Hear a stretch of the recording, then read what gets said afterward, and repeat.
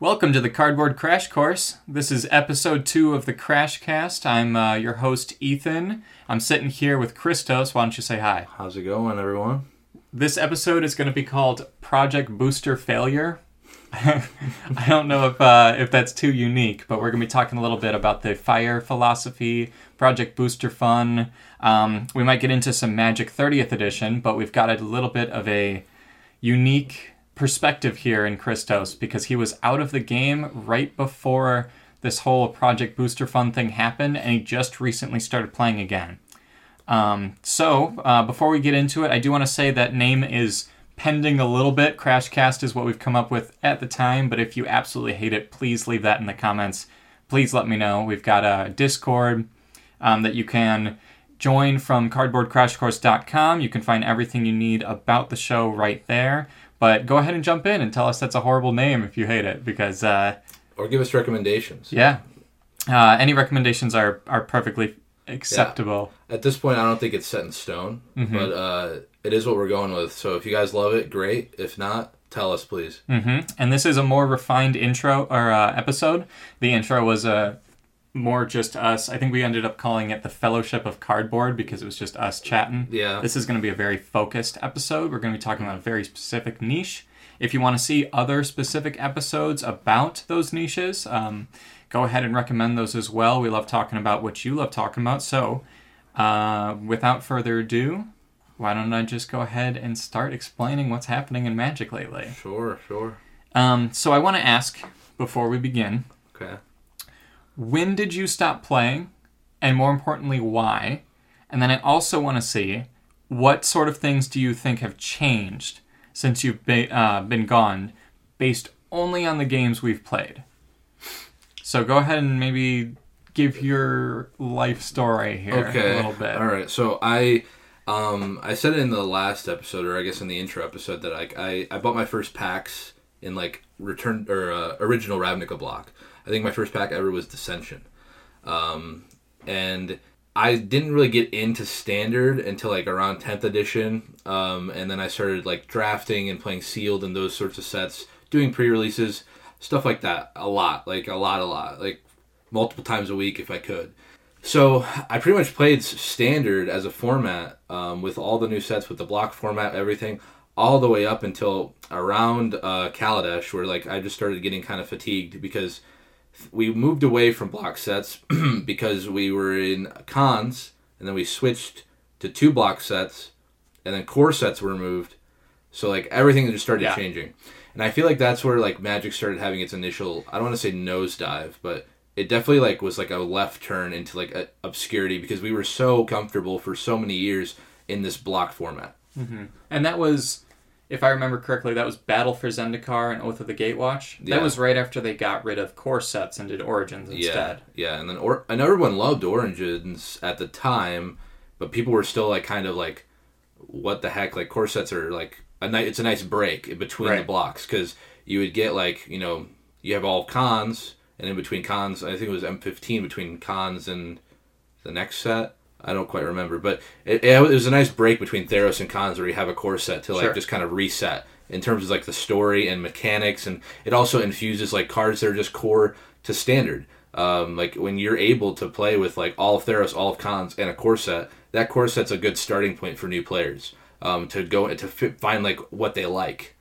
So like I recall pretty often during that time that like I would like meet people that are just getting into Magic, or I was going to college, so I would be like, everyone was like, oh, what are you doing there? I'm like, oh, we're playing Magic. And then to get them into the game, I'd be like, oh, let's buy you a dual deck. It's like $20. There's 2 decks. You can keep both of them, but like you can play with the deck 5 times, and then we could swap decks, and then you play with the other deck 5 times. And then you can kind of understand just like playing those dual decks, what you like to do, or even if it's the game for you. It's a very easy intro thing, in my opinion, at the time to get other people into Magic. But the reason I stopped playing toward that sort of 2-core set era. Because I played a little bit in Kaladesh, I like dipped my toes in Amonkhet, and I believe like Eldritch Moon and like that sort of period. When was the last 2-core set? I don't quite remember. But anyways, the last 2-core sets. Yeah, though there was the last little 2-core block or 2-set block. Yeah, it was Rise of the Eldrazi, Eldritch Moon, and then it was Aether Revolt, Kaladesh, and then I forget exactly. But it was around that time. It was during that period, and I remember seeing the spoilers for M20. Okay. And going through them and being like, okay, we're back in core set worlds. I'm happy they brought them back. So, like, again, it's a really good place for people to start. Sure. They're like Magic Journey, in my opinion. And I remember drafting M20 once or twice and doing the sealed event, and just like I kind of just felt fatigued. And that might not have anything to do with the core sets necessarily, but I did feel fatigued. And then when I saw the spoilers for Throne of Eldraine, I was like, this game is taking a hard turn into some power creep, because Throne of Eldraine just seemed absolutely bonkers. Mm-hmm. So what I thought initially was I was just going to take a little bit of a break. Just a short break, because I was like, I was the type of person where I would buy like a half a case for a box every set, because I liked having 4 of every card from every new set, because I was really heavy into going to tournaments and doing whatever I could to like be prepared to build any deck at any time, because I wanted to stay competitive. But I don't know. At the time, it felt like power creep was creeping in, and because of that, I took a step back. And I ended up taking a step back for almost 4 or 5 years. So now being back, I guess you could talk more about what's going on now, because things have changed completely. Even from like the little things I see here and there from your guys' decks while we play Commander, I'm like, what does that card do? That card has like way too much text on it. How did it or something like that? Yeah. So you've probably noticed a sharp change in not just card design, but like art design as well. Just so many different versions of different cards compared to what it used to be. So what you're talking about is you're leaving right before Eldraine when spoiler season was coming out. That's exactly where I'm going to start today, because I want you to tell me, with just the games that you've played with us, and for those of you listening, it's notably Commander, casual Commander at that. We don't play too much CEDH, although each of us have a deck that can push into that territory. How much do you know about the, first of all, fire philosophy, and second of all, Project Booster Fun, just from the games you've played? So I know almost nothing about fire philosophy. I've never heard that before, but Project Booster Fun, you guys have mentioned it here and there, and while it's a ridiculous name, I know very little about it other than just like seeing like artwork that is a little different for certain cards, like Adam's Nekusar is like an etched version of Nekusar, and I just don't really recognize that style of foiling. And I think he was like, oh, they just started doing this like probably like right around when you left. Like, so Commander Legends was the first set that did etched. And if I remember correctly, it was it Obosh? It was some kind of dragon that they showed off being the first like etched foil. And then they've kept it to specifically like how each set has a different foiling. Commander is etched. Like that's their thing. Oh, okay, interesting. Yeah. So you've just kind of noticed a little bit of a change in like how cards look, but you don't know too much after that. Some artwork, some foilings, but nothing crazy. I mean, okay. You guys don't really play foils now, it seems like. So like back in the day, like foiling out a deck was like a goal. Yeah. I'm coming from a place where I don't like foils anymore. They're very poor quality. They're curled. You can barely see the artwork. I like many different versions of cards, but foiling it ruins it at this point just because the quality's dipped. At least in my opinion. So I want to start it with June 21st, 2019. So you're saying that you stopped playing right before Throne of Eldraine. That would have been 2019. The very first spoilers announcing Throne of Eldraine happened in July of 2019. So this is 1 month before. Yeah. This is an article by a Abro. It's ABRO. His tag is Merc Lurker. Is just a Wizards of the Coast employee. Hasn't made too many articles since then. Just kind of explaining Fire It Up is the title of this, and FIRE being an acronym. It's the FIRE philosophy. So he explains, and be patient with me, viewers, as I sort of read this word for word so we can get an understanding of it. This is right after the War of the Spark set design article. This led, War of the Spark, being that, to the refinement of our core goals of R&D and the generation of FIRE. FIRE is an acronym that holds the tenets of our new philosophy going forward as per the new set. It translates differently for the original design, play design, and creative teams. This is what it means to me as a play designer. F is for fun. Above all else, our game should be fun to play. We strive to make cards that are fun for a wide variety of audiences. And if you're reading this article along with me, I am abridging it slightly, just to get the general idea. I is for inviting. Our game should be accessible to many people. From play design's perspective, that means formats should be accessible to newer or less enfranchised players. It also means that a wide variety of strategies should be viable in all types of play. R is for replayability. The key aspects of replayability are balance and diversity. We want to get a wide variety of decks and strategies to about the right power level. All of it's making sense so far. Sure, yeah. E is for exciting.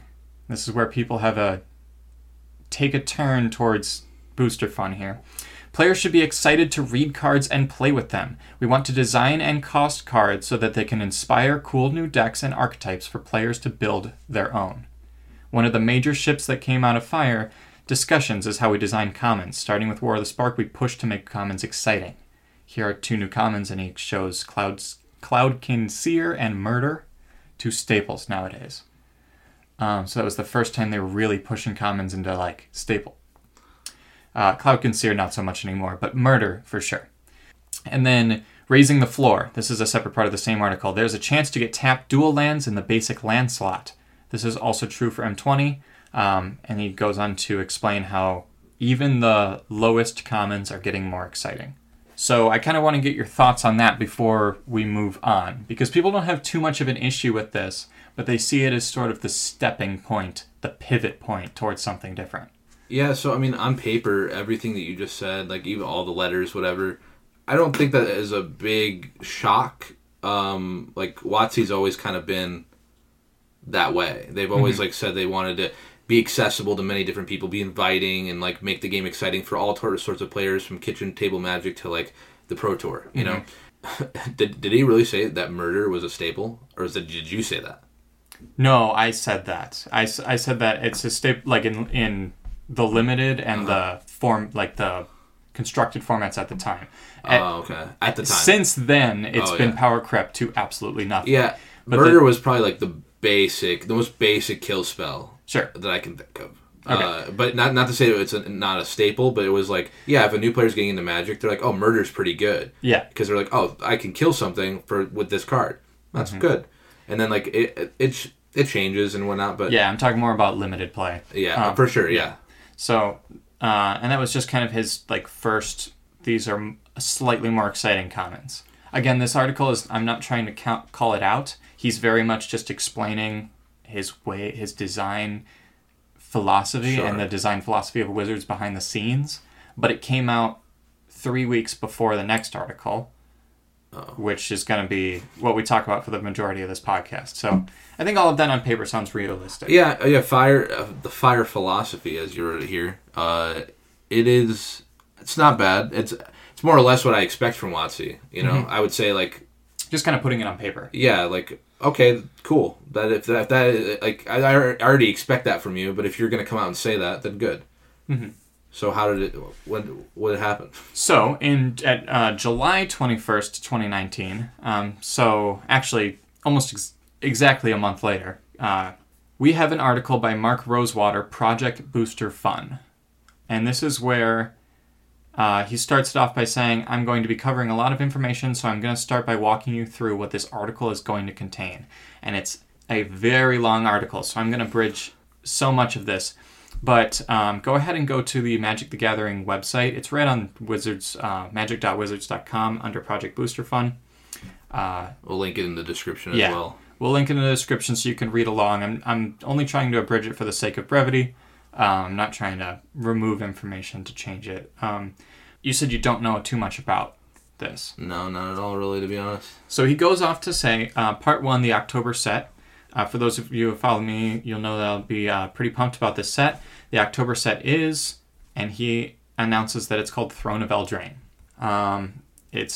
He shows about what it's going to be. It's a very bold design. Everyone has stepped to make a truly memorable Magic set. That is true. I would say that Throne of Eldraine is very memorable, like in terms of art, in terms of game philosophy, and in terms of power too. Yeah, it's crazy that I remember being, it's very impressionable, right? I remember being like, oh, they're doing like a fairy tale set. Mm-hmm.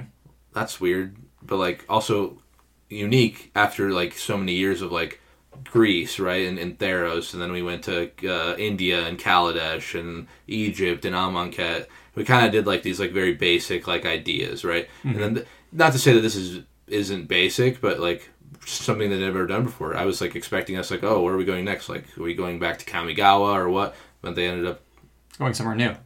Yeah. Which was exciting at the time. Yeah. Right there, part 2, why we're doing something new. So it's kind of interesting because now I feel like Eldraine has kind of been made a little bit less special. I know people loved Wilds of Eldraine as well. It is a very unique design. Now thinking back, we did have Lorwyn, which was kind of fairy tale-ish. It was kind of more mystical. Sure. Yeah. But this is definitely like direct rip on fairy tales and all of that. So I'm kind of going to skip over the whole Lorwyn, or the whole Eldraine part of it, rather, and go directly towards the middle of part 2. We formed a project team to figure out what amazing things we could do with card treatments. The investigation was called Project Booster Fun. The team spent a lot of time experimenting with different frame and art options, some of which you might already be aware of because we've used them in various ways, although never in booster packs. I'm going to get 3 new card treatments that we're going to be introducing with Throne of Eldraine, but before I get to that, there was one other discovery the team made. It turns out there was a surprise element we were already doing that was exciting some players and making opening booster packs fun: foil cards. As part of the Project Booster Fun initiative, we decided to raise the frequency of foils. Previously, the foil drop rate, counting all foils of all rarities, was 1 in 67, which results in a 22% chance of opening one in any booster. The new drop rate is 1 in 45, or a third chance to open one in any booster. This means the chance of getting a foil is increased from less than 1 in 4 to 1 in 3 exactly. As this was a change we could make with the existing system, we didn't bother waiting for Throne of Eldraine. You'll find new foil drop rates starting with Core Set 20. So first of all, I kind of want to talk about that for a second. First of all, they were so excited to get this out and make foils more... Mm-hmm. I'm trying not to be negative and say less special, but how about more frequent? Because the less special thing is sort of happening nowadays. But they became more frequent as per you already playing, like M20. But he goes on to say, beginning with Throne of Eldraine, there are going to be 3 new treatments of cards you'll be able to open in booster packs. Let me walk you through them. First of all, Borderless Planeswalkers. We use this treatment in 3 Mythic editions. Starting with Throne of Eldraine, certain booster packs will include Borderless Planeswalkers. The set will still have normal Planeswalkers. Note that while the rules text is identical, the Border Planeswalkers have different art from the normal Planeswalker cards. Like different completely? Yes. Like a whole separate art. Oh, interesting. So Borderless is always different art. Then he goes on to explain extended art frames. Next up, extended art frames. This is where we take the art on a card and run it all the way to the edge. This was the treatment we used on the box toppers for Ultimate Masters. Starting with Throne of Eldraine, some rare and mythics will have the extended art frame in the boosters themselves. Yeah, because in Ultimate Masters it was that dragon, it's for the dragon from Innistrad. It was like Borderless, the red one. I don't remember the name of it. But it's not random like a booster pack. It was just a box topper. Right. Yeah. Mm-hmm. And they've done special variants since a long time, but it's always been like the box topper, and they've even made some misses in terms of which creatures and everything. Like, they're not that great of cards, but they give them a treatment. And like they said, they did it with like Ultimate Masters and everything, but now they're moving it into booster packs. Third is showcase frames. And this, I think, is is the biggest Step in the wrong step. direction. Yeah, well, step in a direction for sure. Okay. Mm-hmm. This last treatment is not actually one treatment, but a catch-all term to cover a variety of different treatments. Here's what a showcase art will be. For each set, we're going to come up with one or more cool treatments that embody the spirit of the set. For example, let's discuss Throne of Eldraine. This is new mechanic, but I'm going to show you the new frame that will accompany the mechanic. And he shows a sort of blank adventure card. Okay. And so that's the regular frame I'm showing Christos right now, and that is the showcase frame of it. Okay, so it's like a little more like fairy tale-y looking. Yes. But it's the same idea. Same idea. The art and frame will be a new stylized version. All 3 treatments I mentioned above will exist in foil versions as well. I'll get to the nitty-gritty in the section 3, but the shorthand is this. If a kind of booster pack has the possibility of the non-foil version, it will also have the possibility of a foil version. So it's almost like how they did expeditions in Battle for Zendikar or masterpieces in Kaladesh, but instead of them being like super ultra rare, they come in every pack. Yes. Oh. So I feel like that kind of diminishes like the collectors, like, or not maybe discouraging. So one thing I do want to say is it's not explained in this article, but different kinds of versions of cards have different rarity drops. Okay. But that changes every set. Oh. Yeah. So this is not the end of the article. However, I was gonna say, is this just the basic idea to change it again, or is it? This is the basic idea. They haven't really changed it since, but it's become so overwhelming because every set has a different number of, showcases or what have you. The even bigger issue, in terms of what I've seen on our community, this is our community. This is you guys listening. I know we don't talk for everybody who's a Magic fan. Definitely some people enjoy this, and more power to you. But the bigger issue that people in our community are taking with this is that he also goes on to explain booster packs, not just the cards within them. So Magic has by taking a step back and rethinking our booster packs, Magic has only ever offered one type of booster pack. While that booster pack might serve many players' needs, it doesn't necessarily serve them all. What if we gave players an option for the kind of booster pack they could choose? Starting with Throne of Eldraine, players are going to have 3 choices. First of all is a draft booster. This is the booster the one Magic had for 26 years. The only change we're making it to it is giving it a name. We're referring it to the draft booster instead of just a booster pack. It's a booster intended for drafting. The card makeup for it is not changing, although it will have the borderless planeswalkers and showcase cards within it. Then they have theme boosters. This is a booster aimed at players who either prioritize getting lots of cards or prefer to have more cards of the kinds that they're opening. So essentially they would have a black theme booster, a white theme booster. Later on they started doing things like a specific creature type theme booster. This was a very short-lived thing. Yeah, I would imagine so. Yeah. They also had really, really poor drop rates. For high rarities? Or? Yeah. Okay. They always had a certain amount, but it was poor for like the really good ones. Okay. And then they showed off collector boosters. It's aimed at the player who values collecting the cards. Our expectations for these collector boosters will range between $20 to $25 a booster, US dollars. Oh. Yeah, so they, right off the bat, were like, the cards within these are worth $20 to $25. Oh, wow. Yeah. So it's not being secretive at all about it. Yeah, they kind of acknowledged the aftermarket there, which is not something they did very often back in the day. Right. So that's interesting. Yeah, so it's designed to be the best value if you're prioritizing collecting hard-to-find cards. Okay. You'll see how they get around that, the aftermarket. It's the best value if you want the nice cards, right? So it's...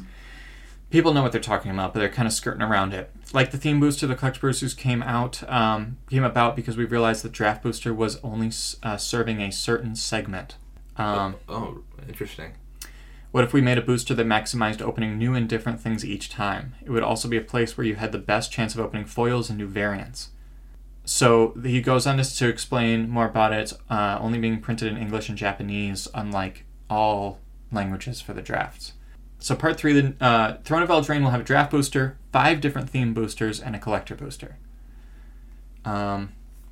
So he goes on to explain the drop rates and everything, but I'm not going to talk numbers in this video. You also have your Planeswalker decks, your bundles, your promo packs, things like that. Those are something people never really had an issue with.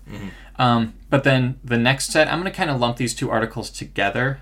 1 year later, July 25th, 2020, Mark Rosewater comes out with a new article called Set Boosters. And he explains set boosters. For example, he talks about R&D's thinking. And basically they're deleting theme boosters from their every set. And he asked the question, are there different types of boosters we could make that would excite a different audience than our normal draft booster is aimed at? The first booster, coming from this line of thinking, was the theme, blah, blah, blah. It goes on to say that it maybe wasn't as successful as they thought. But set boosters are basically a step in between, where you don't care about drafting, but you also don't want to spend $25 on a booster pack. You just want some random cards from the set. With no rarities, or how? No, it's still a structured rarity structure. Okay. So it has 14 cards total, but only 12 are actual Magic cards. One's a new art card, and one's a token or an ad. Oh. Yeah. Well, that's not terribly different. No, it's not terribly different. Let me just read his closing statement on these. That's all we have time for today. I hope you're excited about set boosters, and we'll check them out when Zendikar Rising releases in September. If you have thoughts on the set booster, I would love to hear them. Until then, may opening Magic boosters be as fun as playing the game. I kind of combined those two articles because that's where we are now. We've got draft boosters, we've got set boosters, and we've got collector boosters for almost every set. The first set to have anything but the 3 is going to be the Doctor Who Commander deck set, where they're only doing the Commander decks, kind of like Warhammer, which I've explained to you in the past. Yeah. And, but they're also going to have collector boosters for that, but none of the others.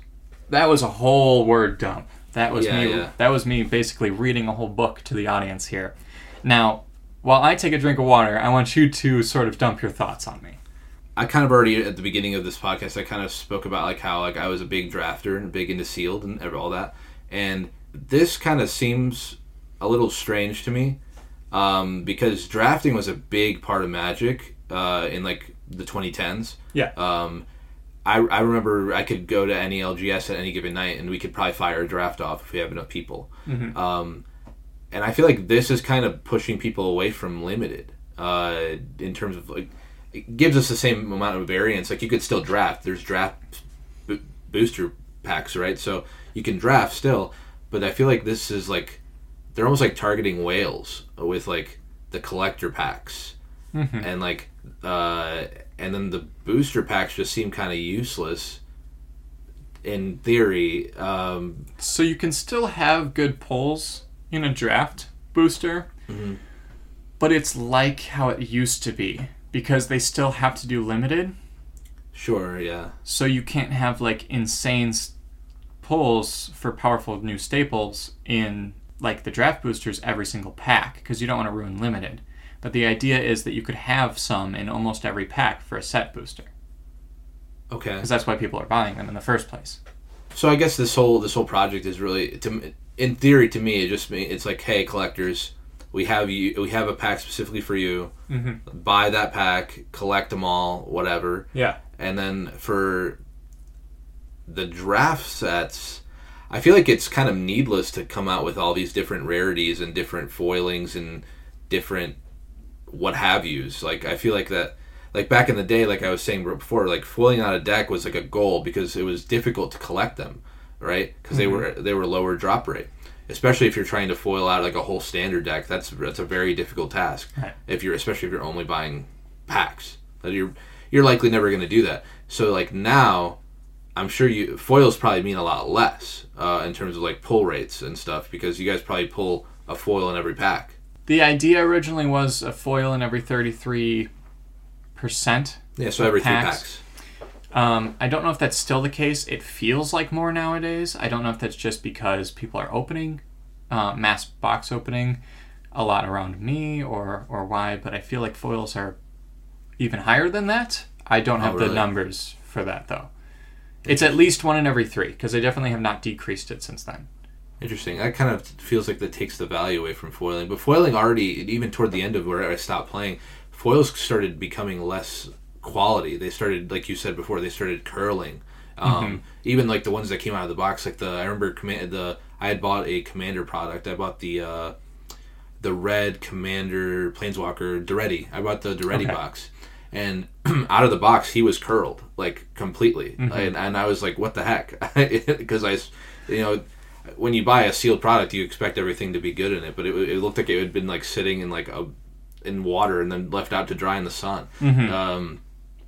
So I'm not. I even toward the end of my run there, where I was like going really hard in Magic, foiling started becoming like less quality. And now, from what you said earlier, foiling is like terrible now. Like they could be printing them and they look awful, right? Because like I don't know if it's like a quality assurance thing or what have you.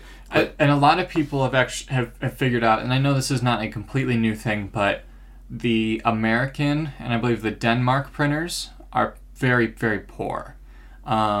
Whereas if you get a set that's printed, because they print so many sets nowadays that they switch between printers in terms of like different countries. Makes enough sense, but the Japanese printers are like so many leagues above those. Now, Wilds of Eldraine was a Japanese printed set. Entirely.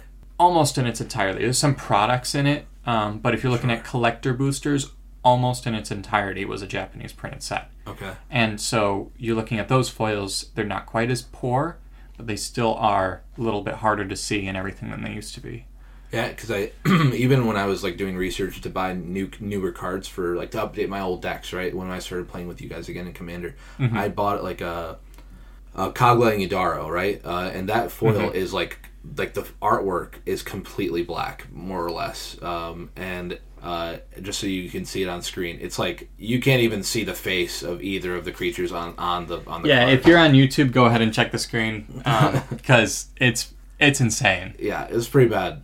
It's a really good card in my eyes in terms of just like being flexible. But yeah, I remember when I got it in the mail and I opened it and I was like, Is this the artwork? Because like I'm a big fan of foiling because I come from that era where like foiling out a deck meant something. It meant like when I foiled out my Modern deck when I was playing Burn in Modern. Yeah, I did it because I love playing Burn, right? And foiling it out it meant something. Okay, you're foiling it out because like you are the Burn guy, right? Or you're the Tron guy or whatever in Modern. And now I feel like kind of like what you and Adam always talk about with like how like foils are so low quality. Like I would never throw them in a deck unless like I was absolutely in love with the artwork. And I kind of want to actually I had a thought about this earlier. Now that they do like these showcases, yeah, and the different variants of like borderless, extended art, and all of them come in foil, right? So yeah. So, and those are what replaces the chases like that I was talking about before with the expeditions, the masterpieces, and such. Yeah. Okay, so if that's the case, are those cards worth anything? So that's another point I want to make. They are worth much less now. Okay. So your like Zendikar expeditions definitely have decreased in value. They're not worth 0. They're probably not sub 100, but some of them are sitting about that 150 mark, which is probably about half of what it was at its peak, which could be a lot of different factors too. That's also the reprint issues that's been going on lately of just the very heavy reprints for powerful cards. But that could be a plethora of different things. But I did want to say, at some point, they started doing expedition level rarity chase cards again. Okay. Well, in addition to all of this. Oh, wow. Yeah, so what used to be the expedition chase, what was it from Kaladesh? The Inventions? Masterpieces. Yeah. And then there was one, Invocations from Amonkhet. From Amonkhet. So, Invocation frame, Masterpiece frame, and all of those frames have now become normal showcases. So those frames don't look quite as unique. The cards are still technically rare, but they're now doing serialized cards in some sets, like baseball cards. Oh, like where they have like a stamp? Yes. Like a number stamp? Like a number stamp out of a certain amount. So you heard about the One Ring. Yeah, I saw like Post Malone bought it or something like that. Yeah, so the One Ring was a serialized 1 of 1. That's the only time they've done it so far. But they had serialized cards in things like I don't even want to get into bonus sheets right now, but there was some artifacts in like the Brothers War that were serialized, so you only could have that art in so many different, like out of 500, right? Oh, wow. Yeah. Okay. So pretty low. In The Lord of the Rings, there was not just the one of one, but there was so many different serialized cards that had its special, unique art or foiling to them. And this is what replaces those expeditions, like the chasing of like... Yeah, what's unique about them is that they actually tell you how many of them are out there. So this is a baseball card thing. This is just for collectors then. Yeah. But you can only open them, I'm assuming, in the collector's boosters. That's correct. Oh. Yes, so you can only open them in the boosters. Ooh. They value at $20 to $25. That's an interesting conversation to have, because back in the day, like I think I may have told you, I was opening up like a pack of Kaladesh when I was like drafting back in the day, and like you could open a masterpiece when you're drafting, right? And that feeling is amazing, because you're like, well, I made my money back and then some, and then like you get to play, you sell those cards, play those cards. Same with expeditions and what have you. But now they've reserved that completely to the expensive booster pack, so that experience is like completely taken away from a player that's maybe can't afford those packs or only drafts or what have you. Right. I want to kind of say though, that's not completely a bad thing, because if you are charging somebody $25 for a booster pack, there better be something unique in them. My question isn't really like, should we have higher value things in the higher value products? It's more like, should those higher value products even need to exist? You know, speaking as somebody that's an old head with this game, and when I stopped playing, there were not 3 different boxes for boosters. Right. There was just the one. I really thought that way was fine. I think they could have just adjusted maybe the drop rate on those collectors things and then just kept them in the packs. Because to your average player, those average players, they get super hyped about pulling something when, like, especially if they're a new player. Like, imagine you're a new player and you pull like a chase foil of a card or something like that. That's a really good feeling. It's going to keep that player more likely and excited about the game, and they're going to continue to invest in the game, buy those booster packs, etc. I feel like with this new system, it's pretty much almost like discouraging people from buying packs, because people were already pretty discouraged back in the day from buying packs outside of drafting. Right. But now you can only draft with one of the 3 different types of packs. So ever since I got back into the game, I'll talk about this now a little bit. I've tried to find stores around me that do draft events. I cannot find one, and I'm a pretty active player. I'm known like at most of the stores. Like when I walk in, they remember me, even though I haven't been playing for years. Because I used to go everywhere around this area, like multiple times a week. You said. Yeah. Like literally, like I had days where I would draft like weeks that I would draft every day of the week. Yeah. If I could, and because I would be willing to drive an hour north just to go to a place with my buddies and draft, because it is like an experience like no other. And I think now, because just to speak a little more on what I was saying, like now that I can't even find a place to draft, I feel like it kind of speaks to like, if this is Project Booster fun, I feel like it's only fun for the collectors.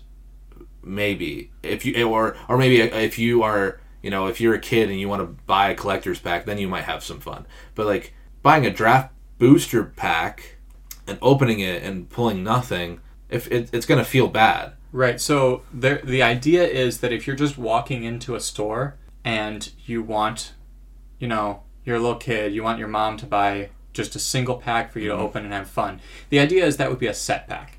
Why do they need to be separate? Is my question. Like, why can't we just have the booster? And this is a conversation that I wanted to kind of extend into, because I don't want to just sit here and reminisce about the old days and go, I wish those were back. That's not happening. I think we both can agree that we can't go back to just having $4 booster packs only. I mean, just simply saying Magic or Hasbro as a company, Wizards of the Coast as a company, can't afford to just drop the $25 booster. That doesn't make any sense. My question is, and I want to sort of ask this of you, could we just combine set and draft packs again, and then just have the booster pack and the collector pack, so that you could walk into a store, randomly buy one booster pack, and use that, and kind of like average out the power level of what you can find in a draft pack versus a set pack, but then still have the collector pack for the whales? You think that's reasonable, or do you have a different idea of how to fix this? Because I think the better conversation isn't, and this has been talked to death, isn't how bad this is. I think the better conversation is what would be our ideas to sort of remedy this without ruining Wizards as a company. In some ways, so the reason that I spoke on like why I can't find drafting anymore is I think stores don't even carry draft boosters anymore. When I go there, I don't see a lot of stores like the store near us. They have like nothing in terms of like right. that. I feel like when I started playing again, like right when Lord of the Rings came out. Okay. And when the store that we go to, they only had collector's boosters when I saw them. And set boosters. And I didn't see any draft boosters in there. Right. And I was under the impression that, oh, okay, this is like a collector's item and a set booster item, kind of like what you just explained, where like that would be like a more ideal world, right? Like the draft boosters don't need to exist because it doesn't service anything other than drafting or playing limited. Mm-hmm.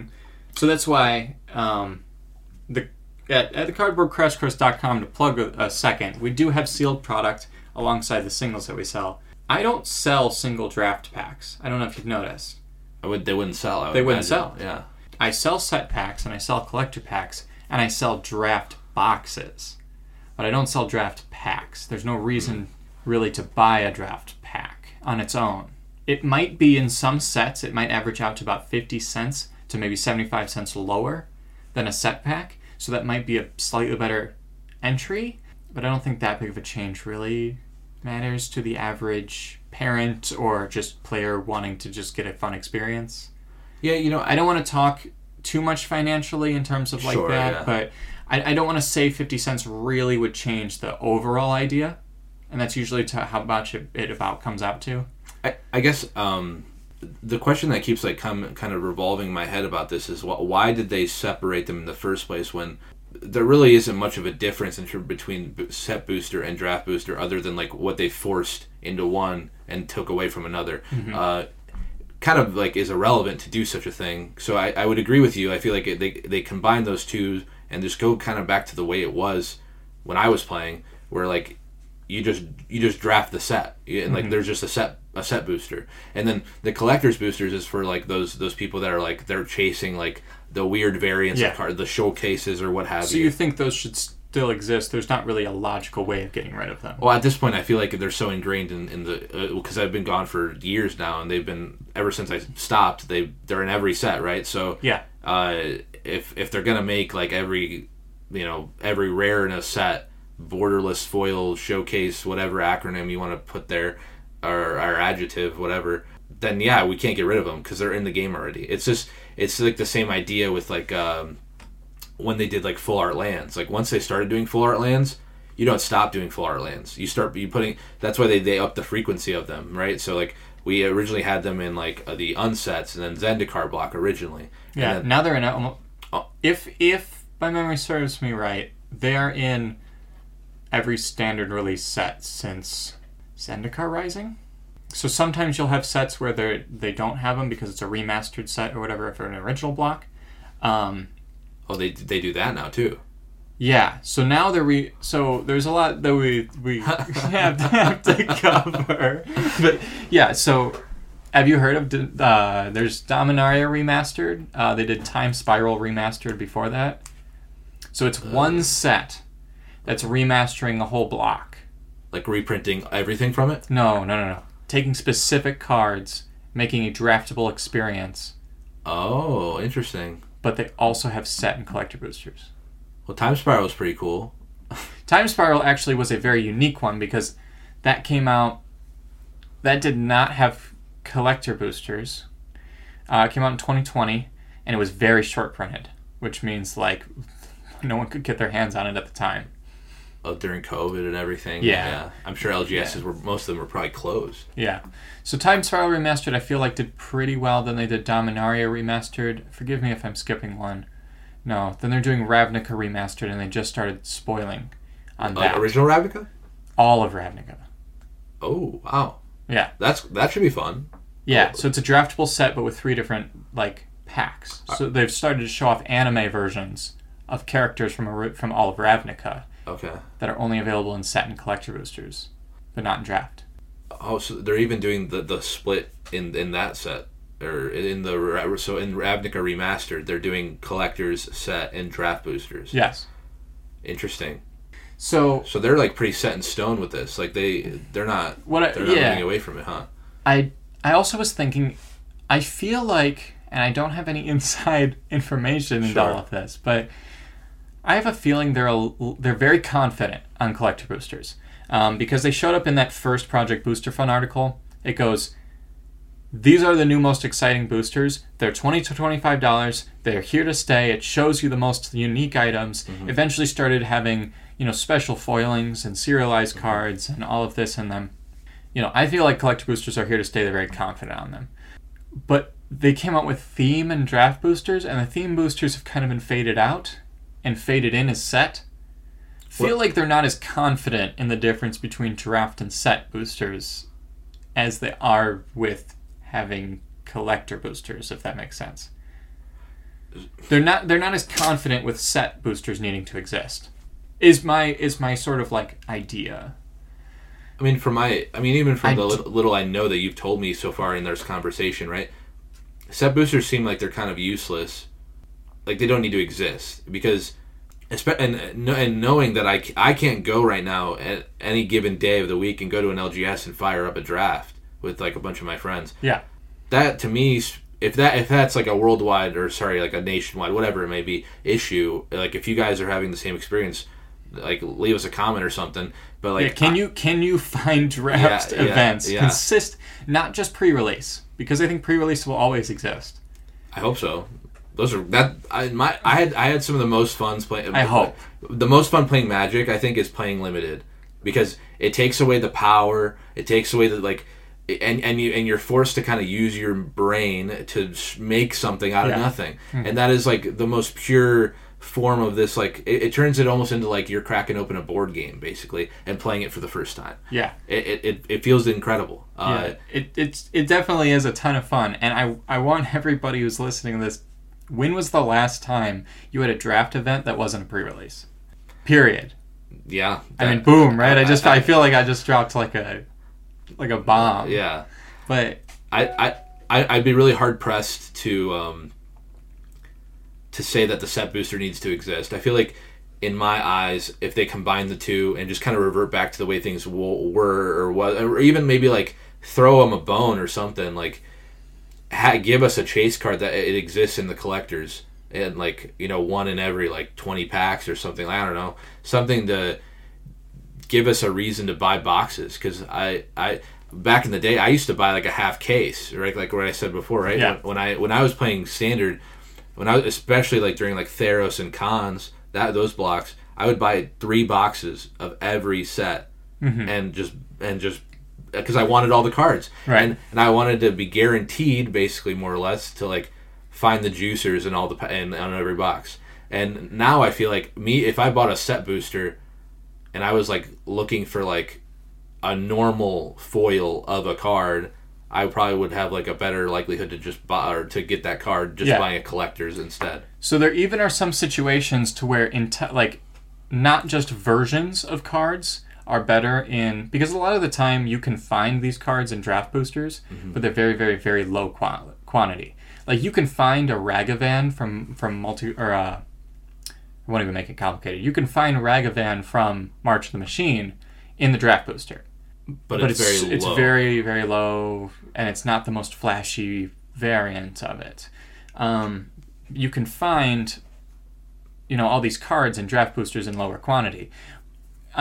Until that wasn't the case anymore. So for just one example, in Brothers War, they had Transformers cards.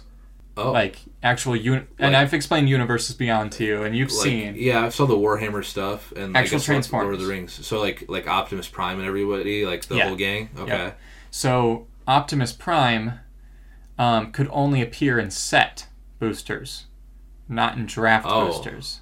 Well, that's kind of lame. And not only that, but Optimus Prime Shattered Glass, which was like his like showcase variant, could only appear in collector boosters. Oh, so draft boosters are like just useless. Useless. In terms of like collecting. Yeah. And again, Magic the Gathering, I don't want to turn into simply just value. It matters. Well, we have to speak on it because I do think that the value and the interest, Project Booster Fund makes sense in like its title, right? Accessibility, etc. Accessibility, exciting packs for drafters, different showcase variants, sure. In execution, I feel like they're doing the opposite effect.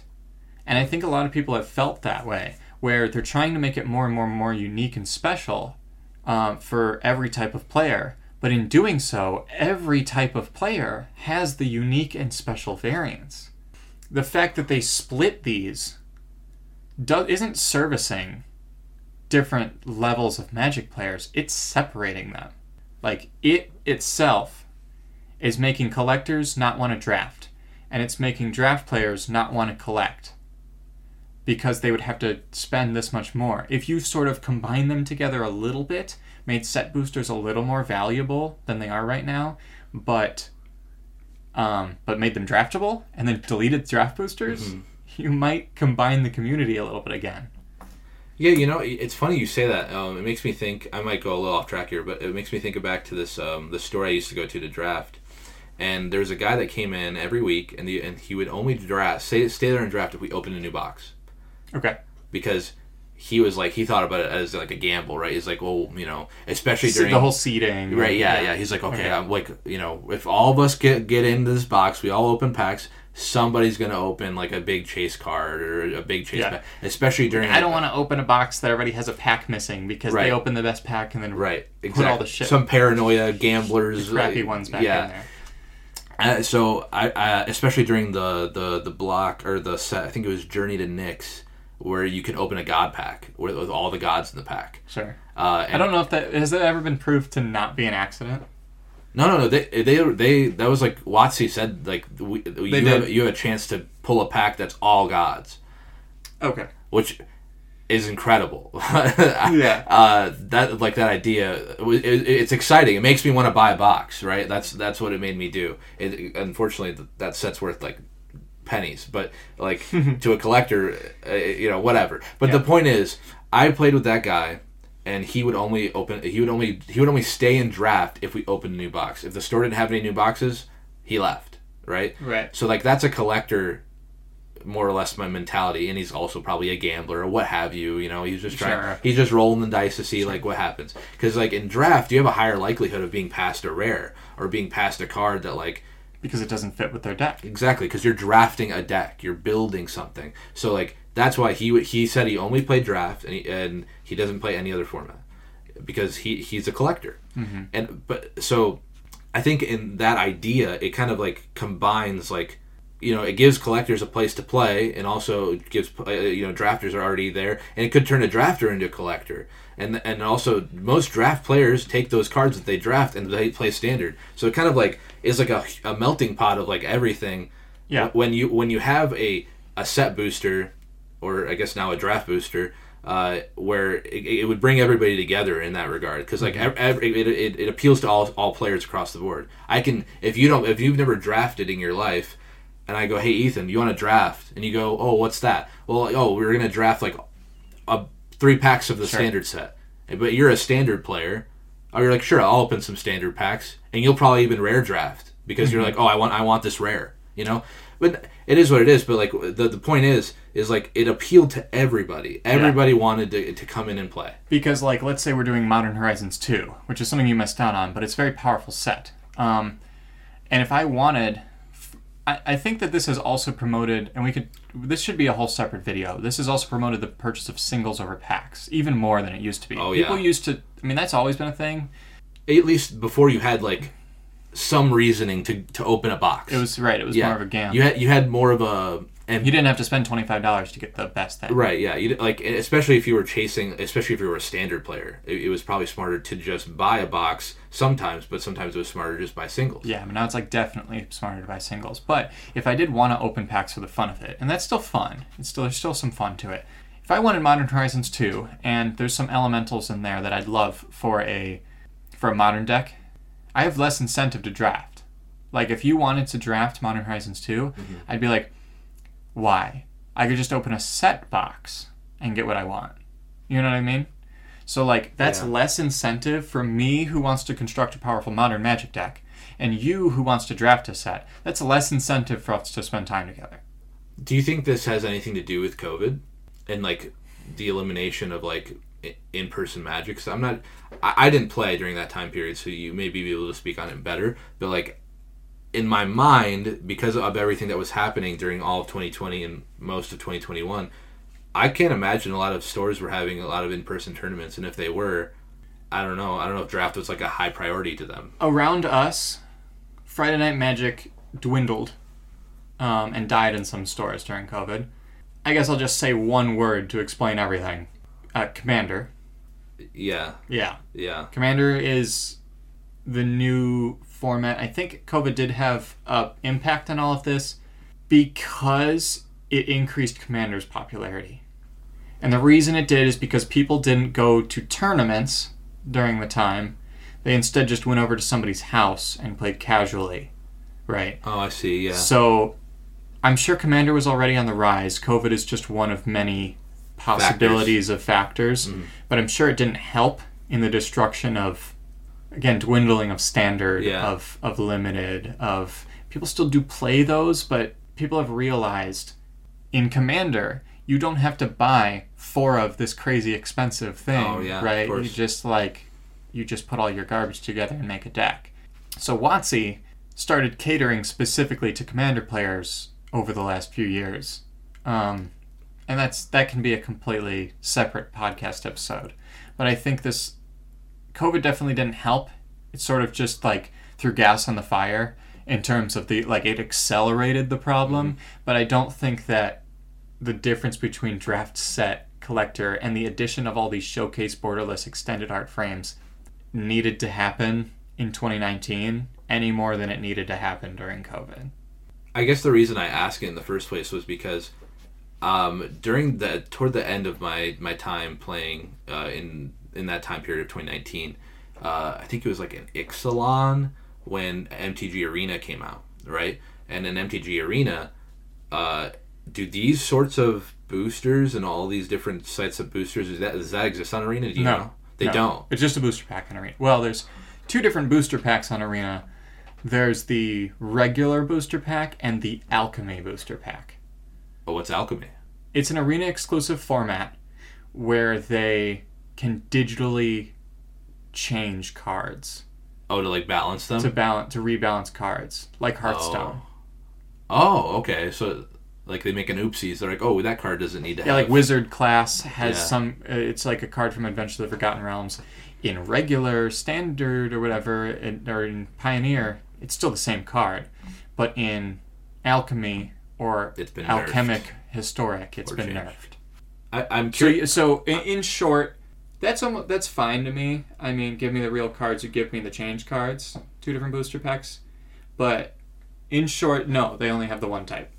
Essentially. Because I was kind of thinking to myself, I'm like, okay, was this like something to prepare or to discourage people from buying packs in person and to push people to enter to Arena? Because like in my mind, in my tinfoil hat mind, in 2020 when COVID hit, I feel like it would have just pushed everyone toward Arena, standard players and everybody. I'm probably going to disagree with that. I don't think that they would ever want to create a reason to discourage people from buying their physical cardboard. Well, I mean, in my eyes, like as a company, they have not put enough effort into Arena to make it seem like that's their biggest moneymaker. Well, as a company, right, you don't have to print the cards on Arena. Sure. And they cost the same. However, they don't cost the same because there's only the regular packs on Arena, which are a couple of dollars, versus the $20 to $25 packs that exist in person. In my eyes, that kind of even like reinforces my argument because I feel like they're like, okay, don't buy anything in paper other than the collector stuff. Everything else, buy on Arena. They're like, build your digital collection. Mm-hmm. Like, go on there, buy that because it costs the same to buy there than there. And I think now because we opened a couple of packs at this tournament, me, Anthony, and Adam went to for Commander like a week or so ago. I opened a pack and there was like an Arena code for like a free something. I don't know what it was. I want to say arenas. I'm not scared of arena from taking Magic players. I mean, look at Pokemon Live. Pokemon Live is Magic Arena, and there's a code in every single Pokemon booster pack, which Pokemon is a whole different conversation, but Pokemon still only has one type of booster pack. But in every single booster pack, there's a code for Pokemon Live to open a pack on there. And it still hasn't taken Pokemon players, like, in its entirety.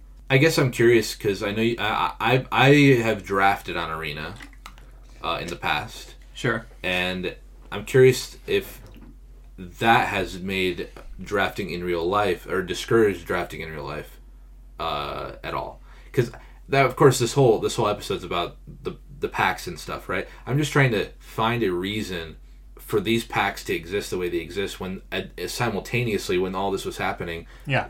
they also were having Arena come out. And they also were having Commander explode in popularity, which you don't really need packs for Commander. You don't need the variants. You only need the collectors. You only need the collectors, yeah, because you don't even need draft packs. There's been 3 draftable Commander sets. Oh, they do that now too. Yeah.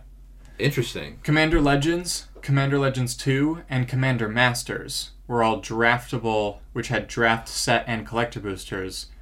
For Commander Masters were all draftable Commander sets. Okay. Where you would draft a Commander, and then you draft its cards for it. 100 cards? Like I think it was 40. I think it was still like 40 to 60. But it was still a singleton Commander format. I don't. How have you ever done it? Yeah. It's great. Is it? It's great. We've been too negative on this episode. Drafting Commanders actually so much fun. I'd be willing to try that. It seems interesting. Okay, now, what about we're getting a little off topic here, but like, what about like Brawl and all that other stuff? Because they were trying to like make. You have no idea? I have no idea. I'm not even gonna comment on it. I don't think it's very popular. Interesting, because I remember right before I pushed for it at least. Right before I quit, there was like Brawl was happening, and that was like WotC's like, okay guys, listen. That's just standard Commander. Yeah, right. Yeah. Like you guys should do this. This is gonna be fun. And then then there was this other format where you can get like a personal spell and like Oathbreaker. Oathbreaker. And Oathbreaker. Those two. Yeah, I was like, this is a ridiculous format. This is like, hey, Legacy players, here you go. Right. That was them trying to do standard Commander and Legacy Commander. Yeah. No, but it was what the heck? Yeah. No, they just decided we're just going to push towards Commander. We're not going to try to make our own Commander. We're just going to partner with the rules committee and go, you know what? This format's working. We're going to shove it down people's throats. So I think just to loop it back to the booster thing. Yeah. I think draft boosters don't need to exist unless they're Commander sets at this point. Yeah. Which isn't completely true, but I'm making a hyperbole about it. In a lot of sense, it is true. Because like I can't really think of a reason to go and draft because I don't play Standard anymore. Mm-hmm. And from what you've said, like FNM has kind of dwindled, if not disappeared. And now, like Adam and Anthony, when we were talking about it weeks ago, they're like, oh yeah, FNM now is just you go play Commander. You go play CEDH. Mm-hmm. That's what FNM is. So, like, I'm curious to see what Modern looks like. I'm curious to see... Modern might as well be just Modern Horizons 2 Limited. Oh, things have changed. Things have changed. I mean, everybody listening, I'd really love to know your guys' thoughts on like Standard as a whole, outside of Arena. Yeah. I'm sure that we have a lot of listeners that probably play Arena, especially since like I play Arena for Limited. Oh, I think I would, especially now that I don't have options. I think I only can draft on Arena.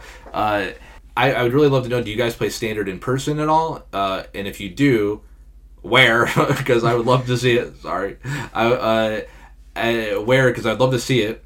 And if not, because we will show up. Yeah. Oh, you draft Arena in Arkansas? Yeah, we'll be there. You draft Standard in Arkansas? We'll be there.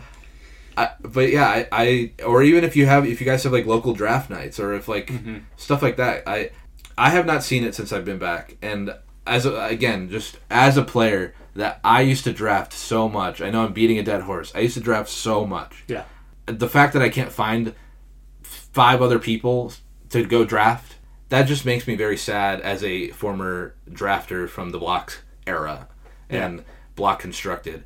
And that's a whole other conversation too. Do you think that it's shifting away from blocks to now the cadence of sets is like so often, and with this new way of doing packs, do you think that has done anything else to like kind of dwindle this whole? I think it's caused a lot of fatigue and anger, and instead of, because we're jumping around so much, I feel like in terms of set to set to set to set, it's, and then also just jumping Project Booster Fun on this, all these showcase variants, all these different versions of everything, and a different showcase for every set.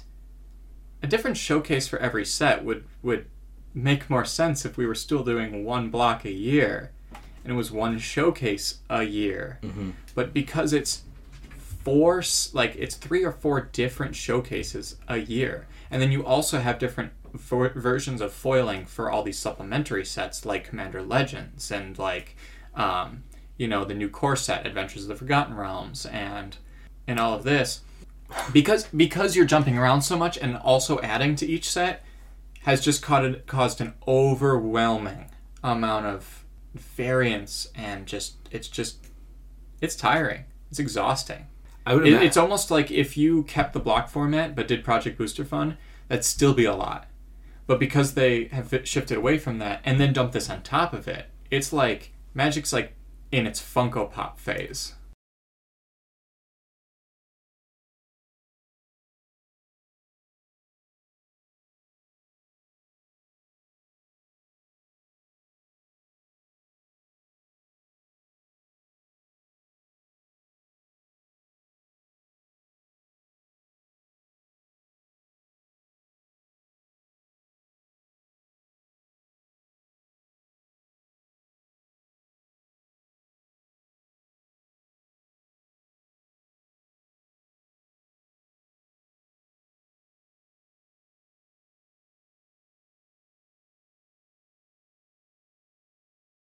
The artists that do these, I applaud you, because these cards look beautiful. But how come you're trying to make every single card so special? By doing that, every single card doesn't feel special at all. Yeah, I can agree with that, because before, when I think back to Innistrad, right? Imagine if every card in the original Innistrad block was a flip card. Mm-hmm. It would diminish the entirety of like the flip mechanic in general in that block. Mm-hmm. But instead, when you opened a pack, right, and you saw your flip card, you were either super happy or super bummed, because not every flip card was good, mm-hmm, but some were really good, right? Yeah. And I feel like now the philosophy is just, why don't we just give this to everybody? Yeah, now it's like kind of. Do you remember when the newest card type, other than like the second newest card type was ignoring tribal. That's sure.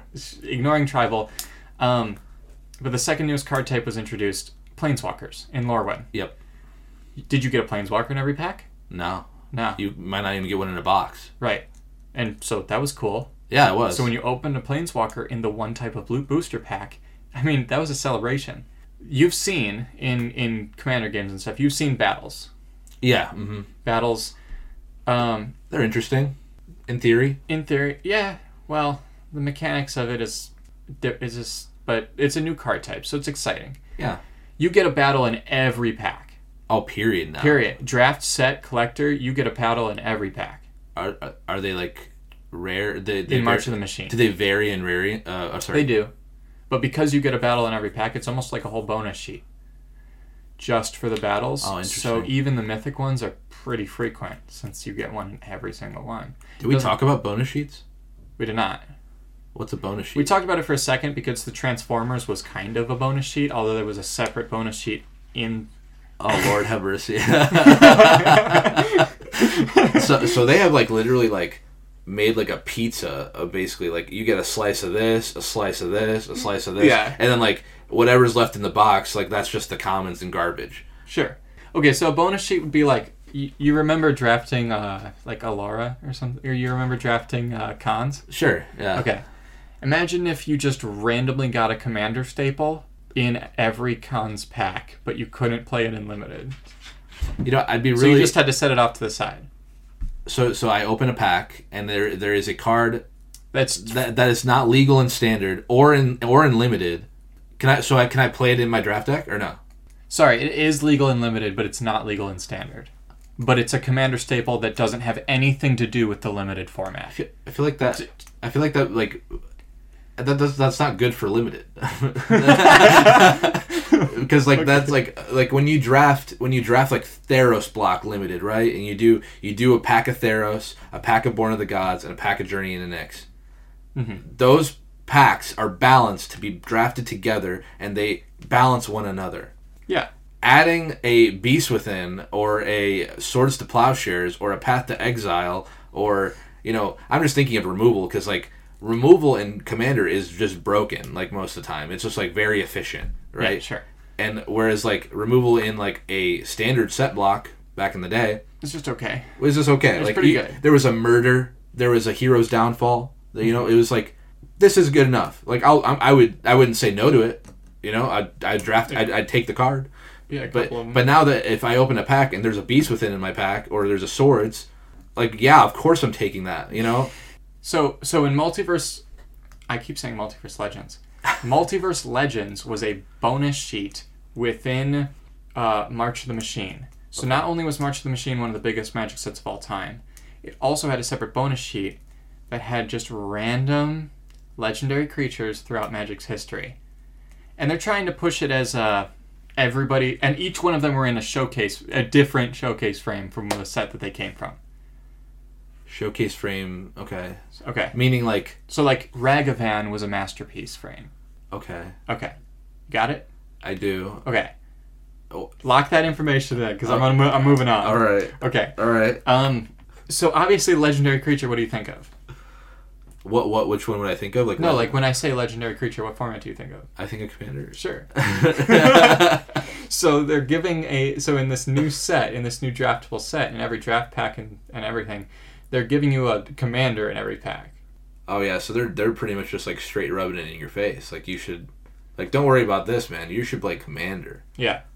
I mean, and also it did not have anything to do with you could use them in some of them had like overlap with limited mechanics, but like if you pulled a Ragavan in a limited format, right? Like why would you not? That is such a bomb out of nowhere that has nothing to do with the set. What's Ragavan? I don't know what he does. Oh, that's right. That's a Modern Horizons 2 thing, isn't it? Oh, is it? What does it do? You want me to read it off to you? Sure. Okay. Ragavan Nimble Pilferer. 1 mana for a 2/1. Whenever Ragavan he's a monkey pirate. He's also a legendary creature. And he's a tiny little pirate guy. Okay. Here's his Multiverse Legends version. Okay? Oh, it's straight up the masterpiece. It's straight up the masterpiece. Does he always come in foil like they did back in the day, or no? No. You can have it either foil or non-foil. Oh, I don't like that. Okay, so 1 mana for 2/1. Whenever Ragavan Nimble Pilferer deals combat damage to a player, create a treasure token and exile the top card of that player's library. Until end of turn, you can cast that card. He also can dash for 1 and a red. What's dash? Dash is you can cast a spell for its dash cost. If you do, it gains haste, and it's returned to your hand at the end step. Is this like a modern staple? Yeah, so yeah. Oh, wow. So, do you know the card Goblin Guide? That card's better than Goblin Guide. And Goblin Guide was really good. Yeah, so Ragavan is like peak 1 mana creature. So it gives you a treasure token. Yeah. And it also basically draws you a card. Mm-hmm. Temporarily. So it's 1 mana, and every turn it gives you a treasure token and draws you a card. In Modern, this is broken. And people run everything. Even though it's legendary, people run multiples to make sure they have it turn 1. Well, of course, yeah. You need to run 4-0 because you need to have it in your opener. If you don't have it in your opener, like your deck is like percentage worse. Period. Mm-hmm. So and it can dash and just come out of nowhere too. Because like I think the ridiculous part. So even exiling the top card of your deck. Even if you don't play the idea is that it's supposed to be fun and you play the other person's cards. because it's a treasure token, right? Right, you could play whatever. You could play But the really, you're Thoughtseize. just mana fix. Like, you could just not even care about the card draw. You're just mana. It's just a Lotus Cobra for 1 mana. That is insane. But it gives you a temporary or a treasure token instead of just a temporary little mana boost. Oh, this card in Burn is nasty. Yeah, If Burn even exists anymore. yeah. That's why we play Pioneer and not Modern. Is he legal in Pioneer? No, Oh, okay. no.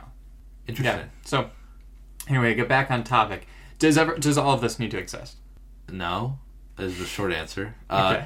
I really do not think that back in the day things were wrong. I don't think the philosophy of like, The only difference is they couldn't sell you a pack for $25. I don't want to say that it's like it feels a little predatory to me. Like, Yeah. toward the consumer. And I feel like they frame it in such a way to make it like, oh guys, every pack is fun, you know? Mm-hmm. You open a pack, you don't know what you're gonna get. But we didn't know what we were gonna get before either. So like, but before, at least when I pulled something good or fun or rare or chase, You only spent so. I didn't like literally like spend a quarter of my paycheck when I was working a minimum wage job, you know? Right.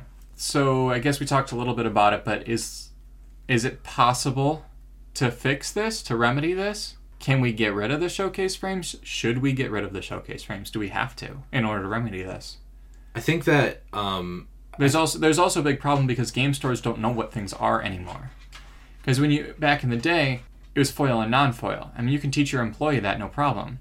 But nowadays, it's like 6 different variants of one card, and you're trying to teach your employees this, and then they sell the wrong card to the wrong person, and game stores have shut down because of this. well, not only that, but those game stores Because the amount of refunds and the amount of Yeah. training that people have to go through to even understand and what it's they're not just looking at. Magic. It's not just Magic that those employees are selling. Yeah. They have Pokemon. They have Yu-Gi-Oh. They have board games. They have board games. I remember when the little stint I had in Force of Will, like Mm-hmm. that's a lot of knowledge to have. Granted, I get it. You know, you're a card shop worker or a game store worker. You should know your stuff. I get it. This is like needlessly complicating the whole rarity and foil, non-foiling, and now I think you or Anthony was telling me like, when you guys opened that Wildsville Drain, Mm-hmm. like there's like a special edition foil, like that's Yeah. like not regular foil, but it's like a foiling specific to the block. That happens in like every set now. There's also on top of a showcase frame. There's a foil specific to it, and it's not block. It's a set. I'm not sure if I have an issue with that at all, but I do have an issue with the fact that there's so many different versions of specific cards. Yeah, of every card, really. Is it that often? Not the special Showcase foiling, or, but yeah. every card has a showcase version. So I guess to answer your question, Like even just garbage commons will have showcase versions.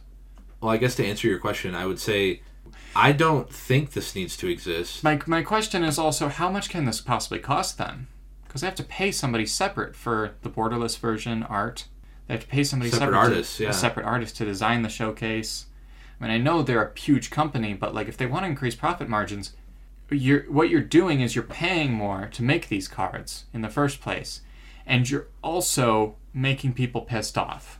So Well, I guess that kind of loops back to what I was saying about it being predatory toward the consumer. I feel like it's like you dangle like a really nice product in front of their face and make it cost a lot, or the thing that they could buy, like it kind of almost feels like name brand versus like store brand to me. Mm-hmm. Like you can buy the store brand booster pack, or you can buy this nice name brand collector like thing. yeah, And like, yeah, this is good, this is serviceable, but everyone always talks about these, right? Like that's the way they market it. They always market like the collector stuff. mm-hmm. And like I'm not sure how this is for their profit margins, to be honest with you. I feel like It's got to be good. I'm not positive, because I know that you said that you don't think Arena has anything to do with it. I think Arena does have a role to play. I'm not sure how many people play Arena, granted, so like I don't know the numbers behind that. I'm positive in my mind that during COVID those numbers skyrocketed, and I'm sure they've probably dwindled and maybe leveled out by now. Mm-hmm. But I think that I think this whole process was probably in response to that era of like when we were all closed in, and they're like, okay, well, like if you're gonna buy boosters, you might as well buy the most expensive ones to make sure that you're getting worth your money, or rather your money's worth. Yeah. I sort of want to wrap this up a little bit. I want to ask like the big question here. Will Magic die if this keeps going? In-person Magic?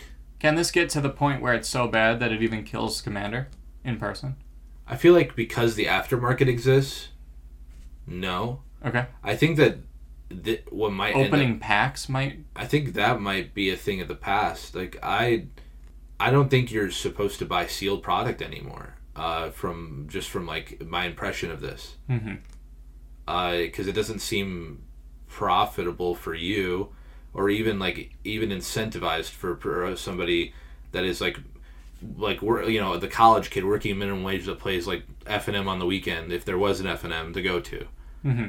Like that kid's not making a lot of money on the packs that he's getting. He's not getting his investment back, because if he's buying just a set booster, I mean, yeah, you might hit some cards that you need, but you probably won't. Some people are very happy about all of this because it's making all these game pieces very, very cheap.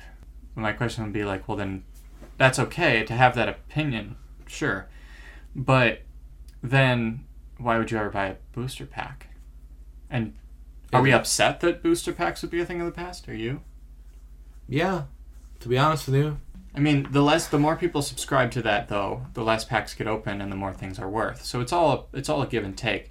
And to the audience member who's like, well, what about Commander decks? And what about collector sample packs? And what about this and that? I know there's a lot more thing. We can't go into every single thing here, but it's all a factor. It's all just an overwhelming factor for all of this. Yeah, as somebody that came from the old way, I think that this is definitely pushing us in a direction where we don't buy sealed anymore. Mm-hmm. I don't even know if you pre-release anymore, because things are probably so cheap. Even like the weird rare variants of cards like have dropped the price of like a rare. Like you buy a rare showcase, whatever the adjective is. Mm-hmm. I'm sure the price of that, because it comes in like 5 different flavors, you could find the cheapest one, and so accessibility is better. So I don't think the game will die necessarily. Yeah. But I think sealed and limited is probably a thing of the past, because I think that it'd be hard to retrain people to be like it used to be. Well, not only that, but I think it's really difficult to get somebody that is, like I said, that college kid that wants to play F&M every weekend to be like, oh, okay, my incentive is I get packs. Like, that kid doesn't want packs. Right.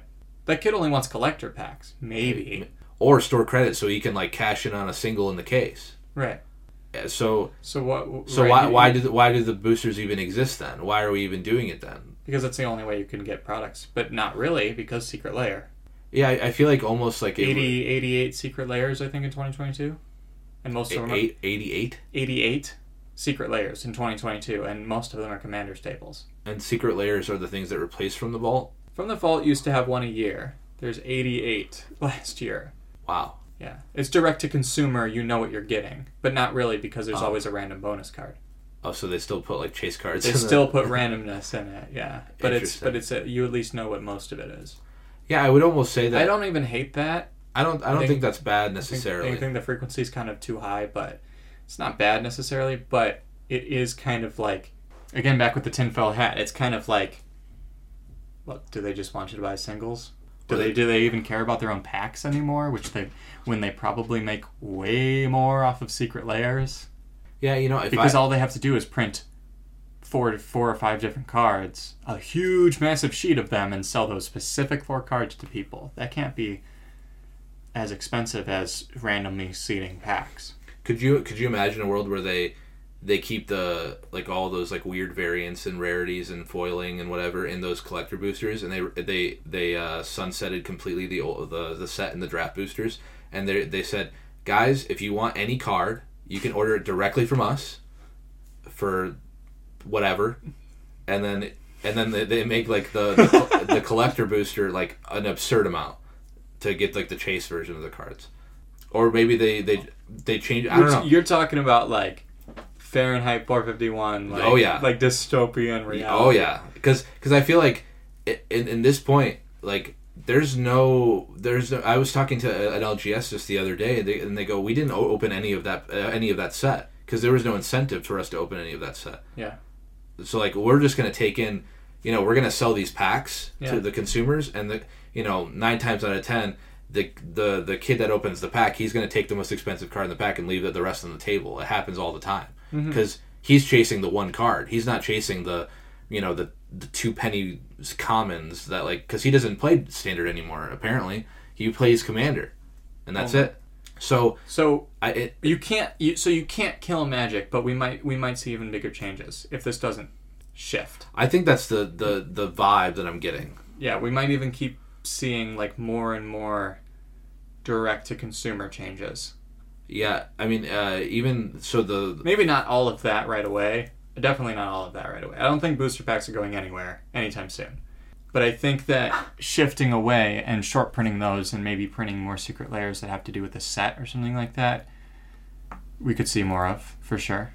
I don't know. It's an interesting concept. I really want to know the audience's impression on all of this. Definitely leave us a comment below and see, what do you think, guys? Because I'm kind of in this loop now that I'm just everybody is. There's no answer to this. I think that there's no going backwards. Mm-hmm. I think this is only going to get worse. And worse is relative. Yeah, worse is relative. Yeah. Again, you could love all these showcases, and I love all the different whatever. That's worse great. is relative. It could go further. That's a better way of putting it. It definitely could go further. And I think we might get to the point where, again, dystopian world mindset, I think we get rid of the set booster completely, and instead of there being this small, I see them on the shelf there, the small little collector booster of 6 packs or whatever, it's a full-on box, and that either you buy your draft or you buy your collector, and that's it. I don't know. Do you still enjoy Magic? Well, now that I'm back, I do think it's the game. It's still the same game. Still the same game, but it's just different, look. I guess first and foremost, Different I'll answer yes. Okay. I do still enjoy Magic. Are you more negative or more positive on it?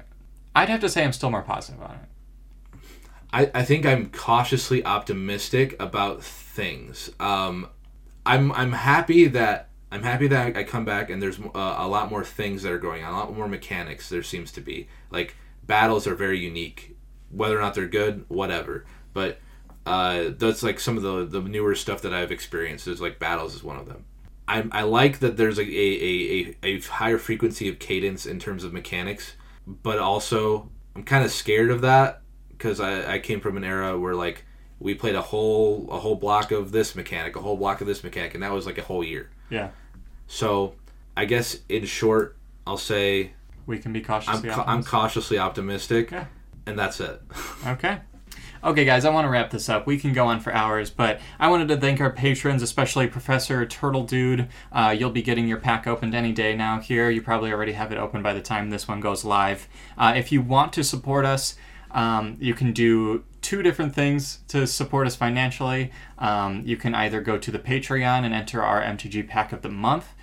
You can also just do the lowest tier, which is the $5 tier, just to throw us a little bone.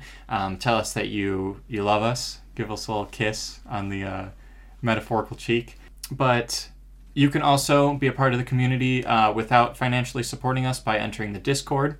You can also comment down below. This will be on YouTube and on all places where you can find a podcast. So if you're listening on YouTube and want to instead listen in the background in your car, Apple Podcasts, Spotify, all of that it'll be up on. So I just wanted to thank everybody. And Christos, you want to say anything else to everybody? Keep enjoying opening packs for now? Don't let anything I say discourage you from opening packs. We still love Magic. Yeah, still love Magic. This is just a journey, man. But thanks everybody for listening. Thank you guys. Have a fantastic rest of your day. Bye-bye.